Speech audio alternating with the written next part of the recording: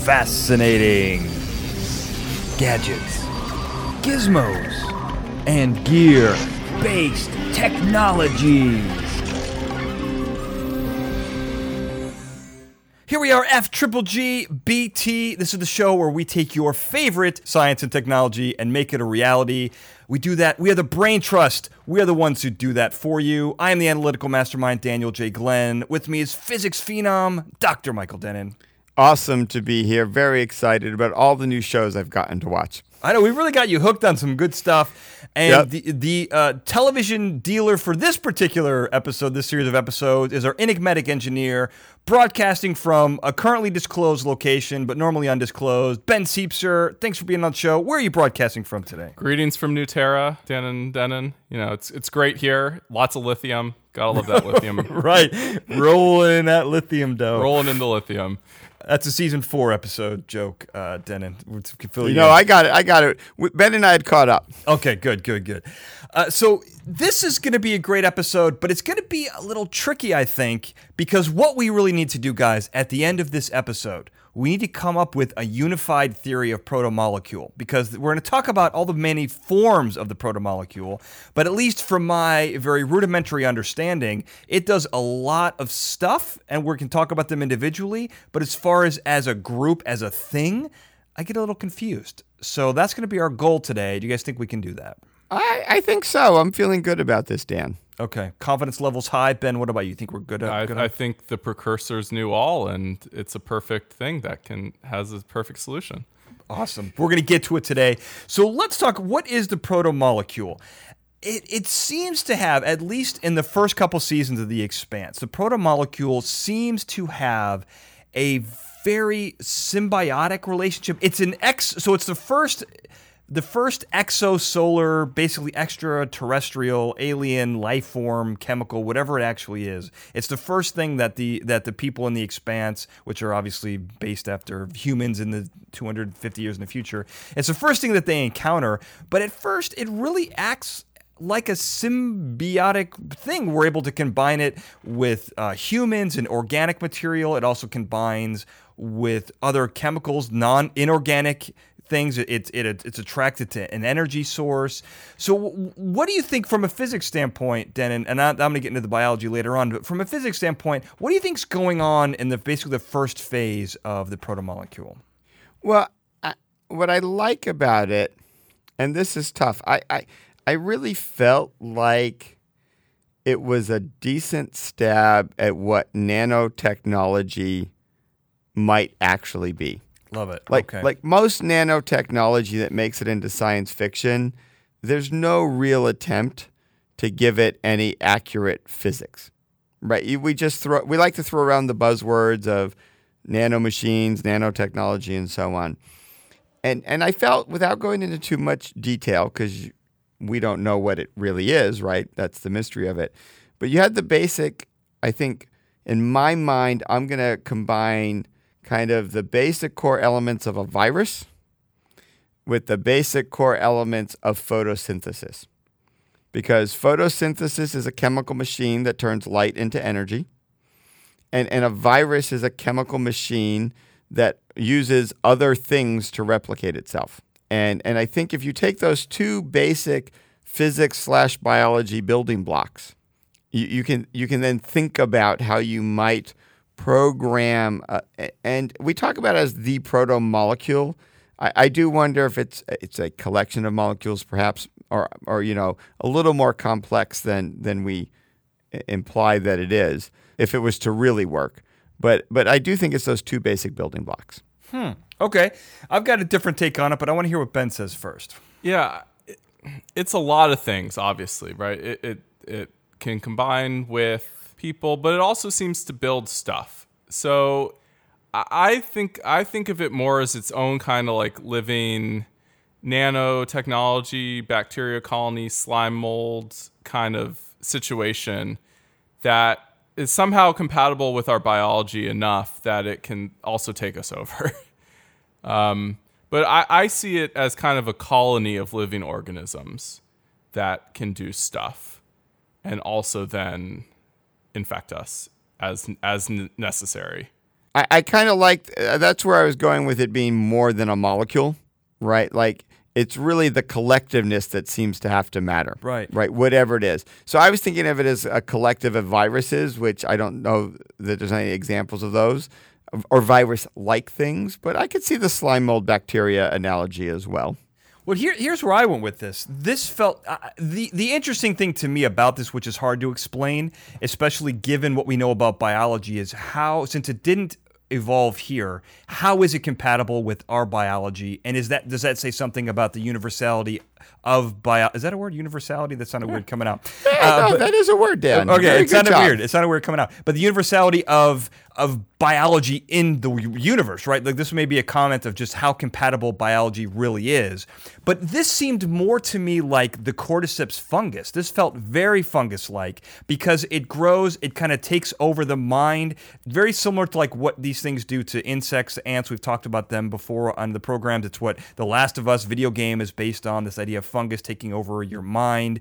But that's what it felt like, because when you're looking in the room, when they have Julie Mao and she's been taken over, there's crystals like coming out of her, and she looks like she's got like a mold over her, except it's like solid, and they're able to take like the liquid out. There's many different phases. It's obviously not a 1-to-1 ratio, but it felt very similar to that. And in some ways, fungus, it's always felt to me like a very alien, it's a very alien kind of king, because it's its whole own kingdom. It's got its own rules. It doesn't use photosynthesis. I mean, it's very, very different. And I felt like there's a lot of similarities there. I like that, Dan. What I would comment on, so what I found interesting is independent of whether biology is similar throughout the universe, like life, we know the chemicals are, right? So we know sort of carbon is going to have the same chemical properties, whether it's carbon here or carbon somewhere else. And its bonding properties are what make it really special for life. And we know silicon is the other most common molecule close to carbon with the same bonding properties. So it's not surprising to me that the chemistry that this thing interacts with is fine, right? And what it really is relying on is chemistry more than biology. And I think that's a really important distinction in this. So whatever whether we think of it as a fungus or a slime mold, at its core, the physics and chemistry going on is molecular bonding. And the laws of molecular bonding are the same everywhere in the universe. And so that piece is what I think makes it so effective. And they can send it, whoever the precursors were, can send it everywhere knowing that it will find carbon and silicon to interact with. Yeah. Now, I will tell you one thing here, because this is a little foreshadowing. The laws of chemistry and laws of physics are universal. There's a universal nature to it. But unless you're in the ring, which also is created by the precursors. Yeah. So the physics can change there as well. But I like what you said there. But let's talk about, so that's basically how it's first formed. And then there's this experiment on an asteroid, Eros. And what's interesting about this is instead of now infecting one person, it's infected a lot of people. And we've seen it kind of take over a ship. It goes towards an energy source. And then you kind of see it develop a hive mind kind of property in a way where then the asteroid has a mind of its own. And we later find out that it's Julie Mao who's the single mind. But I'm almost as if she was like the originator of, I don't know, that's not a word. The origin of the infestation, right? I just make up words as we need them. Hey, no, Dan, as an analytical mastermind, you just need to do what you need to do to analyze the situation. Right, whether we use real words or not. But you know what I'm saying. But that's what I like about this. It becomes this hive mind, and then the asteroid takes off on its own. What's cool about that is, number one, we have this kind of collective consciousness in a way, but also the asteroid itself has some very interesting properties. It appears to have like some sort of biology that's giving it an exhaust so that it's able to be propelled. It becomes radar invisible. And it seems to have this collective consciousness. I really like. I like this, and I want to hear, Ben, from an engineering standpoint, how would it be possible to get this to zoom around like that? Yeah, well, so there's a lot of interesting stuff there. I think one of the really interesting things is we see from the scientists who worked for Jules Pierre Mao that the reason they put it on Eros was because the molecule needed more biomass to evolve and to discover new things. And they saw Eros as a way to generate more tech because they were giving the molecule more things to look at than it had seen before. So I think that's a really interesting thing, that this is kind of I think they really were treating it kind of like some sort of symbiotic colony. And by giving it more stuff, it was learning and discovering and creating something new. So, but what's really interesting is what Eros becomes, so what's really interesting about Eros is it's a big asteroid. It's in the asteroid belt. We've studied it before. We've sent probes near it. But it's a really big object and it's very, very heavy. So seeing it accelerate the way we do. So in the episode of season 2, when it's accelerating away from the missiles and from the Rocinante, we know that the Rocinante was trying to pull 20 Gs to try to keep up with this. And even that was enough. But let's say 20 Gs.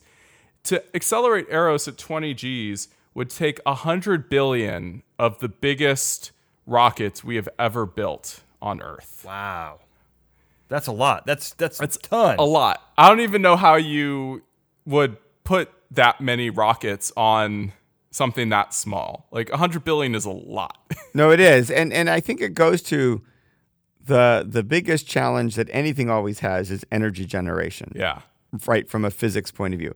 But I want to take a step back from that, if I may, Dan, to just the evolution of it and what Ben alluded to and its learning.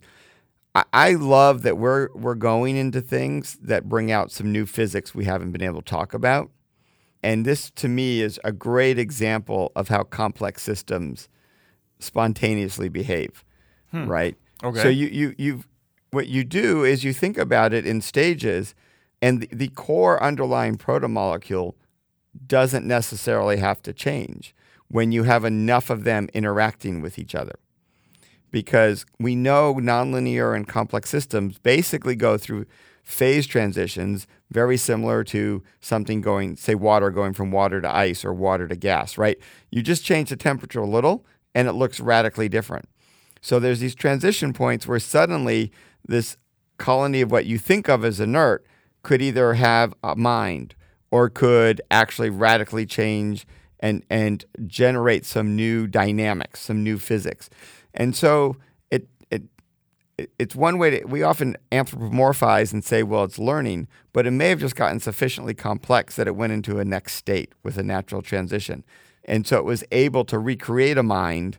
It still doesn't quite explain how it generated enough energy to have, 100 billion rockets? Yeah, 100 billion. But a lot of the other stuff makes sense in this context. It's a different type of physics, something we're not really used to thinking about. I love that. I also like your example of nanobots because in a way, you got artificial intelligence. What better way to create a hive mind artificially if you're not going to use biology than with a bunch of nanobots that are able to learn and communicate wirelessly, which almost looks like telepathy, right? You could pull that off with nanobots and AI and in communication like that. What I think is cool is these are great examples of what we would think of as both molecular machines, but also molecular information processing devices, like memory devices and simple processors. I mean, if you think about a computer, it's really just a bunch of transistors put together, right? If you strip a computer down to the smallest piece, it's not going to look like it can calculate anything.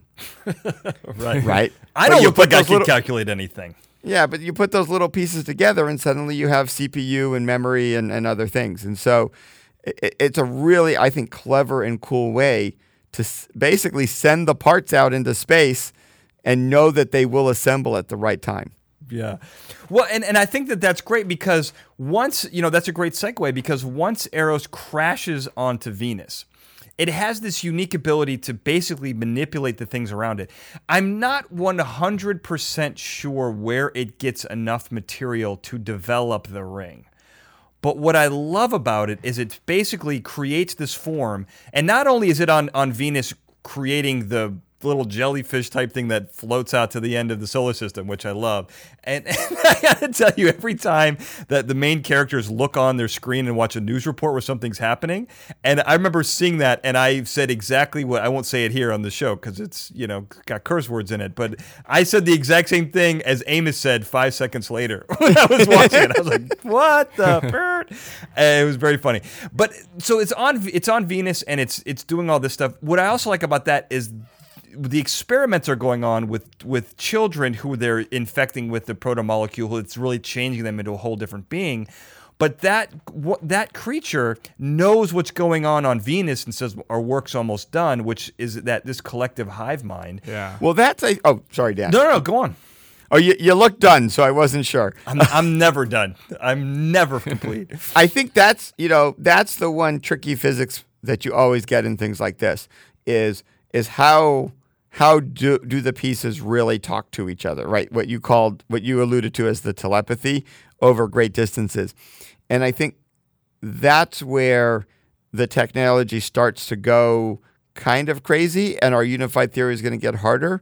But as I'll just foreshadow, once you realize it's sort of trans-dimensional or wormhole-ish, clearly that's an underlying piece that must be at work in these early stages of telepathy, because there's no standard physics, no matter what you do, that would connect the protomolecules in the experiment to the protomolecule on Venus. That you could have two very separate little things being built and so on, right? But I do not see a way they would be connected until we see some later stuff. Now, this is, once again, I always do the same type of thing here, so I'm going to say something that I feel like you guys are going to say is wrong. But doesn't really quantum entanglement, doesn't that say where one electron knows one thing and it's affected by over great distances the spin of another electron? I know I use this improperly, but I feel like that works here. In this case, that could be how it's connected. It could be a quantum connection. And that sort of quantum coherence is very hard to maintain over long distances. So, yeah, that's one way it could be, Dan. But just in general, that's the hardest thing to explain always with physics is this long-distance communication. Yeah, unless it's not that hard and they're using the technology they've discovered in terms of radios or they're just hijacking the communication systems of the world that they know of. No, that could work, but that still would be slow. It would still be slow, but I mean, we don't really know that for all we know, the hybrids on Mars just were hearing the news reports, a few hours later. Yeah, that's true. Okay, I like that, Ben. That's an example of going for the simple explanation. Yeah. Occam's razor, baby. That's what it worked. So we have this. So basically, we have this jellyfish that comes out and forms this ring. Now, the next couple things we're going to talk about, this is where things get very tricky because now, once the ring is complete, it shows very different properties than the protomolecule did beforehand. There's not really any biology. It's strong physics. It essentially creates literally a ring that has to be turned on, by the way. Right, so someone runs into it and it turns on and then provides access to essentially a pocket dimension where the rules of physics can be changed at the drop of a hat. And this was very confusing to me. I have no idea how to explain it, but that's where you guys come in. So how do we explain it? I'm going to start with some physics so Ben can think about how to engineer it. Okay. And he may like my physics, he may not. He may engineer it differently or with mine. We'll see. If you don't like Denon's physics, Ben, feel free to quote your own. Yeah. But it connects to the problem of creating all that energy earlier. And all of this seems to be related to sort of gravitational manipulation and space-time manipulating. And we know sort of the curvature of space-time is actually related to energy and is related to mass, and it's all kind of connected. And so that's about as far as I can get. The rest of it gets very technical, lots of equations. But the simple level... Well done, Denon. I'm going with it, a manipulation of space in such a way that, creates what looks like new physics, but is really new sort of space-time behavior. And because a lot of it has to do with manipulating things like how fast they're going, making things stop, a lot of strange accelerations, decelerations interesting things about having a maximum speed limit. So I think at its core, this is connected to that earlier mystery, which is how did it generate so much energy to accelerate so quickly? I'm putting the two together. Yeah, I mean, because there's speed limits that are involved, which includes the ships moving and people, and there's a speed limit, but then that does not apply to the Behemoth's radio transmitter, which is moving at the speed of light, right? So Ben, how does all that work, given what Denon said and what I'm giving you? So I think it's a mass speed limit. So it's only a speed limit for things with mass, true mass, because photons have mass, but not really. It's more of a momentum thing that's kind of weird and It's a momentum physicsy. thing. Yeah, no, that's Like okay. photons have to have a momentum because they can interact with things, but they're technically massless because you can't go the speed of light if you have any mass. Right, Yeah. that makes sense. I think with the photon thing, what's a little weird is not the speed limit, but why there was no phase shift in the frequency.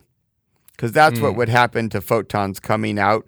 Their energy would, in principle, change, and that change in energy would change their frequency. So that's the slightly tricky thing. But Yeah, I but agree with Ben. Mass is what I sets think the speed light's limit. just not affected in that space. It's Yeah. only mass.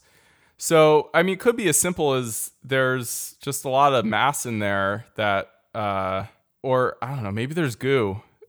Maybe there's like goo. That's an the official answer we just engineering waited too. for. The goo I mean, is your th- answer. there might be a physical material in there that like they can't see, goo. like dark matter or something Right.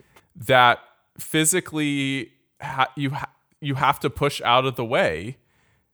And so anything with mass is interacting with this dark matter that's in this ring space, and therefore you can't go very quickly in there because there's all this stuff in the way, but you can't see it. Oh, I really like that. I'm taking my answer back. And if it's dark matter, if it's matter that we can't technically really see but is still there, then it could be something that's very, very massive, and that could be what's warping the space to allow this kind of network of rings to all kind of coalesce into a single location. And what I like about dark matter, just real quickly, Dan, is by definition it doesn't interact with light. So you have sort of two things. It doesn't help with the connections and the gravity thing, but you could have dark matter that changes its density and viscosity without being so massive to generate a lot of gravity at that moment. Because if there's not a lot of gravity, the light will just go through, but you'll be in, as Ben said, the technical term of goo. Right.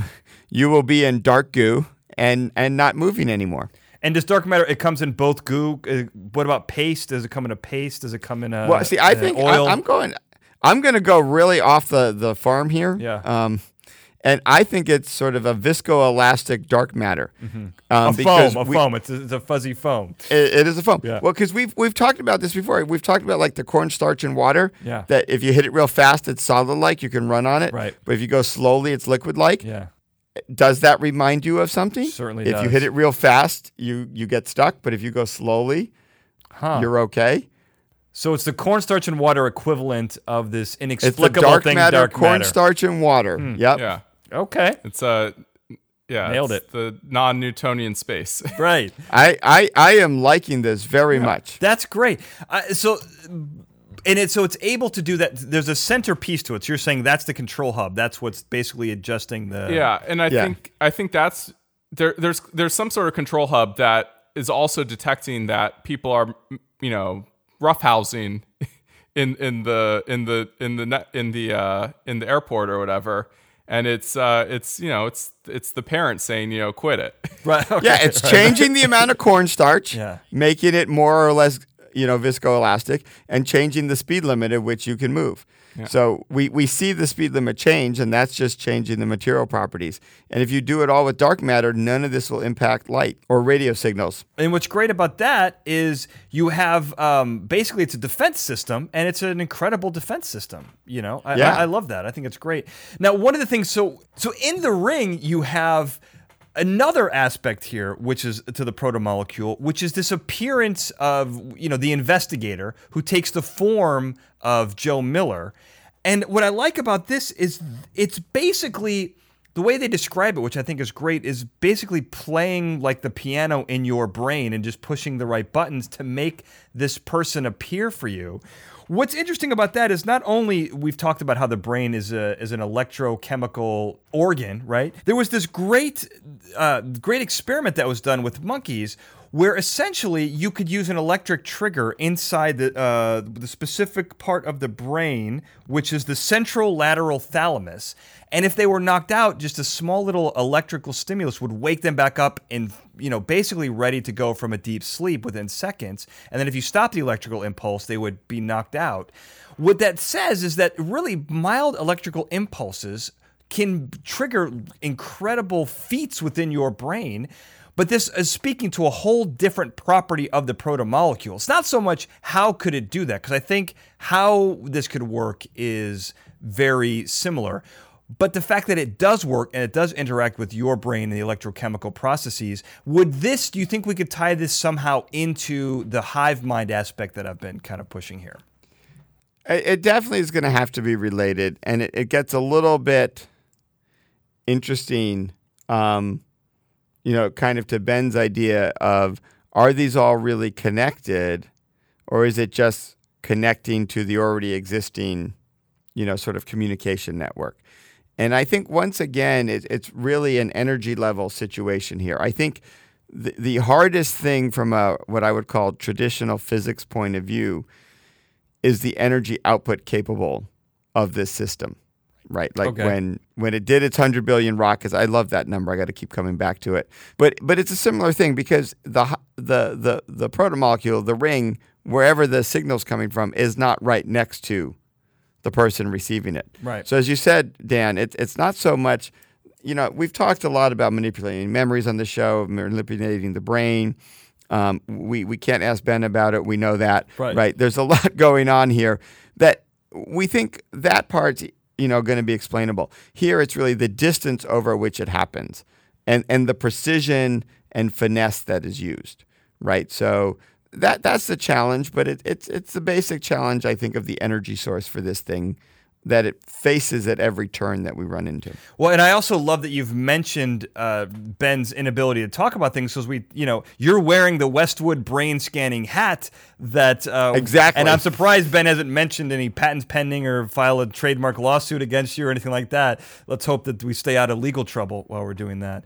I think that's a great way to do it, and it just, again, it fits into this whole, the unified theory of protomolecule. Where does all this fit into the world? Because, the ring then is capable of creating these other rings. So there's a network of rings that now lead out into other solar systems. Does this connect to the dark matter as well? Is this a wormhole thing? Are we in a pocket dimension? That's where I go. I don't know if that is even a thing. So I have a quick clarification question for you guys, because you've paid more attention at the later parts of the season. So I'm at a little bit of a disadvantage, because I'm in the Dan, I've missed most, 40% of what's happened. Right.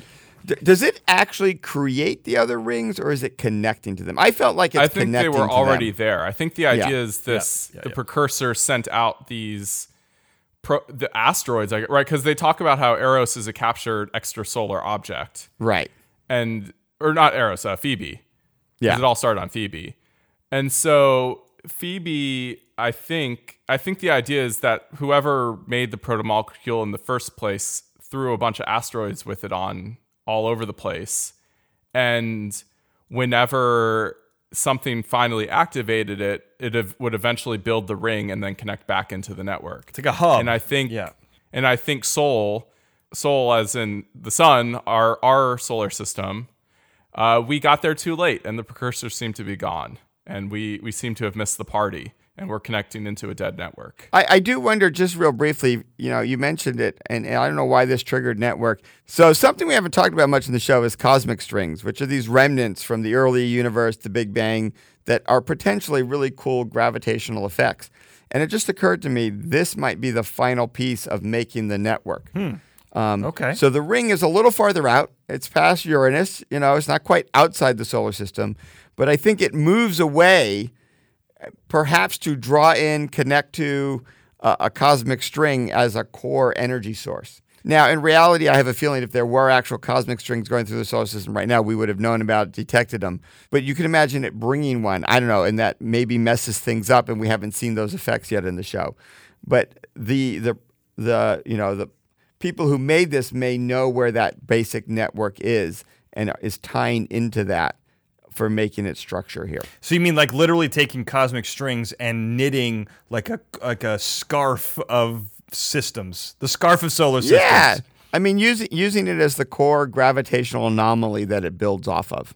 Okay. Ben, does that hold up? Is this a scarf of cosmic strings? Yeah, I think also there's probably all sorts of effects from like being too close to a star as well. So you probably have to get far enough away that you're not going to, have your transit into the ring space be destabilized by the gravity fields.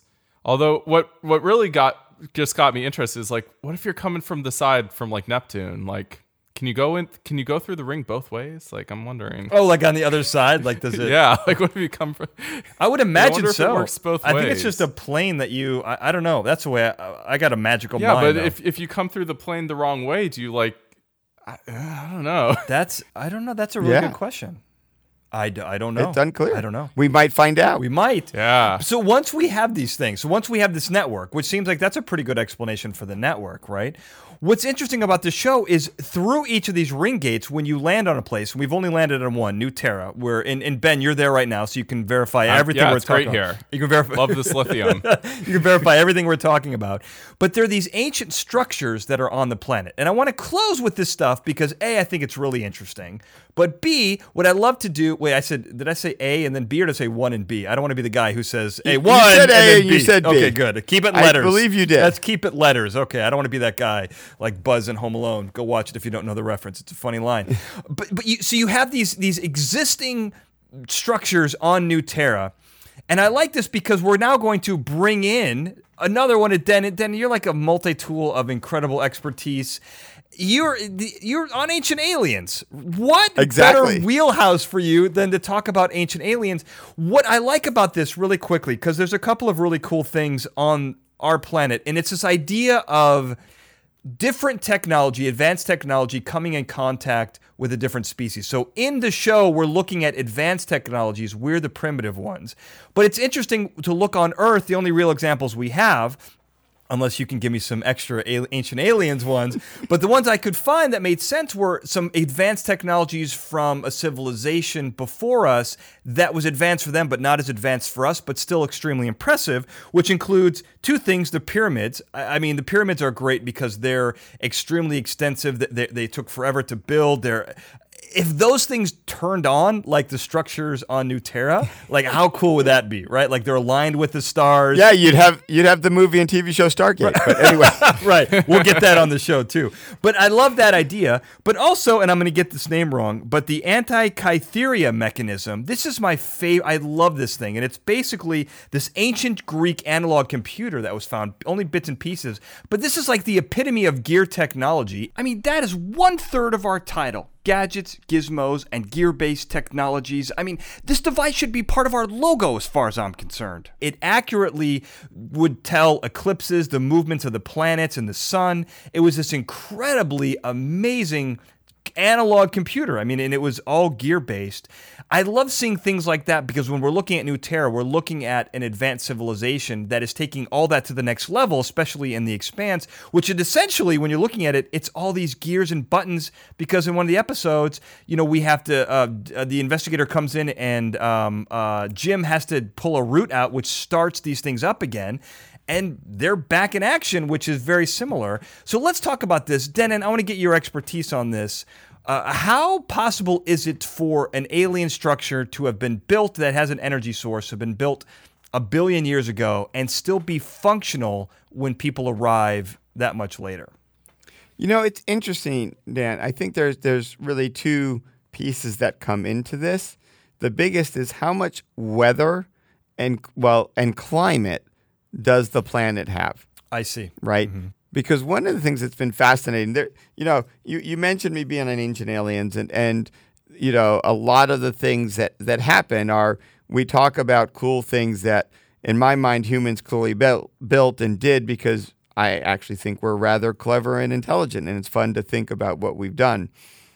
But I did learn recently about scientists asking the question, how much time would have to exist to completely wipe out, say, the evidence that we were here? Like, how long would our buildings and the wires and the computers survive, the geological processes that go on? I would argue the plastic is the problem. All the other stuff you mentioned will deteriorate over a period of time. Plastic lasts for a long time. It does last for a long time, but if you have major geological forces going on and it's getting shifted through the Earth, we forget that on the geological timescales, like go back way before sort of the dinosaurs, right? That timescale is long enough to like cycle plastic through lava and get it to go away. So it's the question we'd have to ask for Ben is, how geologically active is this planet? Because that's really, I think, going to determine whether this stuff survives. Because if there's enough mountain formation, and also the time scale, right? If this is only, say the civilization died 100,000 years ago, then we're good, right? This stuff is going to be there, right? But if it's millions to tens of millions of years, the time scale at which mountains can form, oceans and lakes can totally change, then this stuff is in trouble. That's kind of my basic view of this. Yeah, and there is a problem because the planet does look fairly geologically active. I think it was filmed on Nuterra here where I am right now. But it looks suspiciously like Iceland. Right. Very odd how that works. It's universal. So there's clear like glacial stuff going on, and we know that glaciers are really great at on relatively short timescales totally destroying evidence of things. Like if we had another ice age, I don't think there'd be anything left of New York. Like if the glaciers came in and back down to where midway through North America, like they were at the end of the last ice age, where there was a mile of ice on top of New York, if that happened again, there would be nothing left. Like it would scour the ground, it would all be gone. And we see a lot of mountains and dunes and things on this planet that would make me think it's relatively geologically active. But at the same time, the technology seems to be underground everywhere. So it's possible that the core is not liquid anymore because you have these giant drilling machines and other stuff that seem to have kind of consumed the interior of the planet. I think it would actually be interesting to kind of see what happened to Venus, to kind of take what happened to Venus in the show and apply that to Nuterra, where it clearly dug in and built a lot of stuff. And I suspect that Nuterra maybe was the launching point for the ring, much like Venus was the launching point for the ring in our system. Oh, I really like that idea, Ben, because it does raise the question. Maybe there were never, whatever, quote, life form sent out the protomolecules to places, maybe it was never there, right? Yeah. Maybe what you're seeing is not an absence where people left. Maybe you're just seeing what the protomolecule did to create the ring, and once its job was done, the technology temporarily shut down. Yeah. And the presence of the investigator is what's restarted it. Yeah. For all we know, there was some other civilization there that did some similar experiment on their protomolecule sample that they got, and they built whatever and.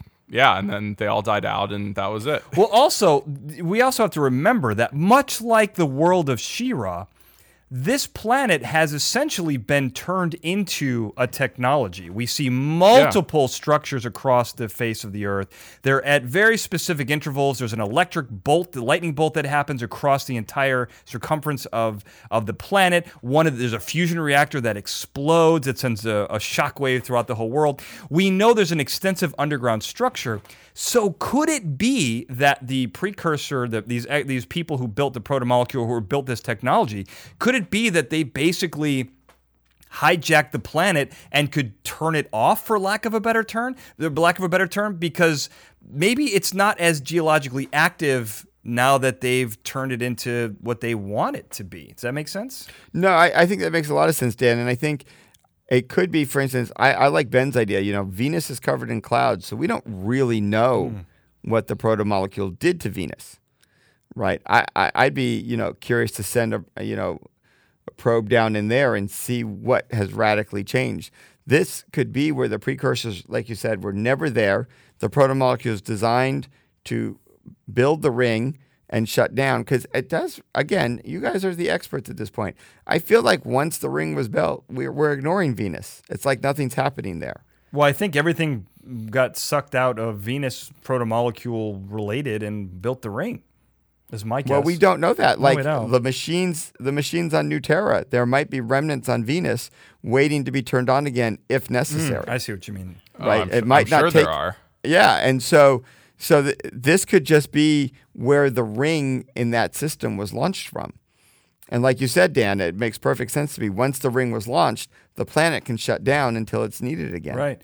I mean, that makes perfect sense, mostly because, I said it, and I think that says quite a bit. Yeah. So I think we have all the pieces for a unified theory of protomolecule. It seems to be, well, I'll let you hit it. Ben, what do you think? Do you have a unified theory here? I think what we see of the protomolecule is that it is some sort of group colony organism that's definitely a little bit beyond our understanding, but it clearly is able to fuse technology and biology together and is able to spread itself through the use of both the ring network, but also through extrasolar objects like Eros. I think it's just this colony that can kind of spread itself and go dormant for a very long time until something kind of touches it and kicks it off again. Something touches it. Well said, Ben. Denon, any adjustments? How accurate do you think that is? I think that's very close. I would make two refinements. One I wasn't thinking of until Ben brought it up in the show. I think it misleads us into thinking of it as biology. I mean, it has analogs to things we see in biology, colonies and fungus and other things and slime molds. I think it's our first example of just a purely interesting chemistry, right? It's a chemistry that mimics what we think of as life. It's able to do machinery. It's able to act like a nanobot. It's able to do all these things we would like, quote, inanimate objects to do. It goes through phase transitions when it gets sufficiently complex. And so it's kind of an interesting non-carbon-based hive mind. But I think the really fascinating thing is it clearly has an element of dark matter as part of its structure. And it leverages dark matter in interesting ways. And that's kind of the part of it that makes it hard to understand, since we don't know what dark matter is yet, but we know it exists. Yeah, I think, I have to say, I think that this is probably, I don't love this dichotomy idea that it's either a technology or a biology. I think this must be some completely new form that is able to both adhere and connect with because this thing's going out across multiple solar systems. And if we can make the assumption that if there's one civilization, one extra, it's kind of like what we talk about now.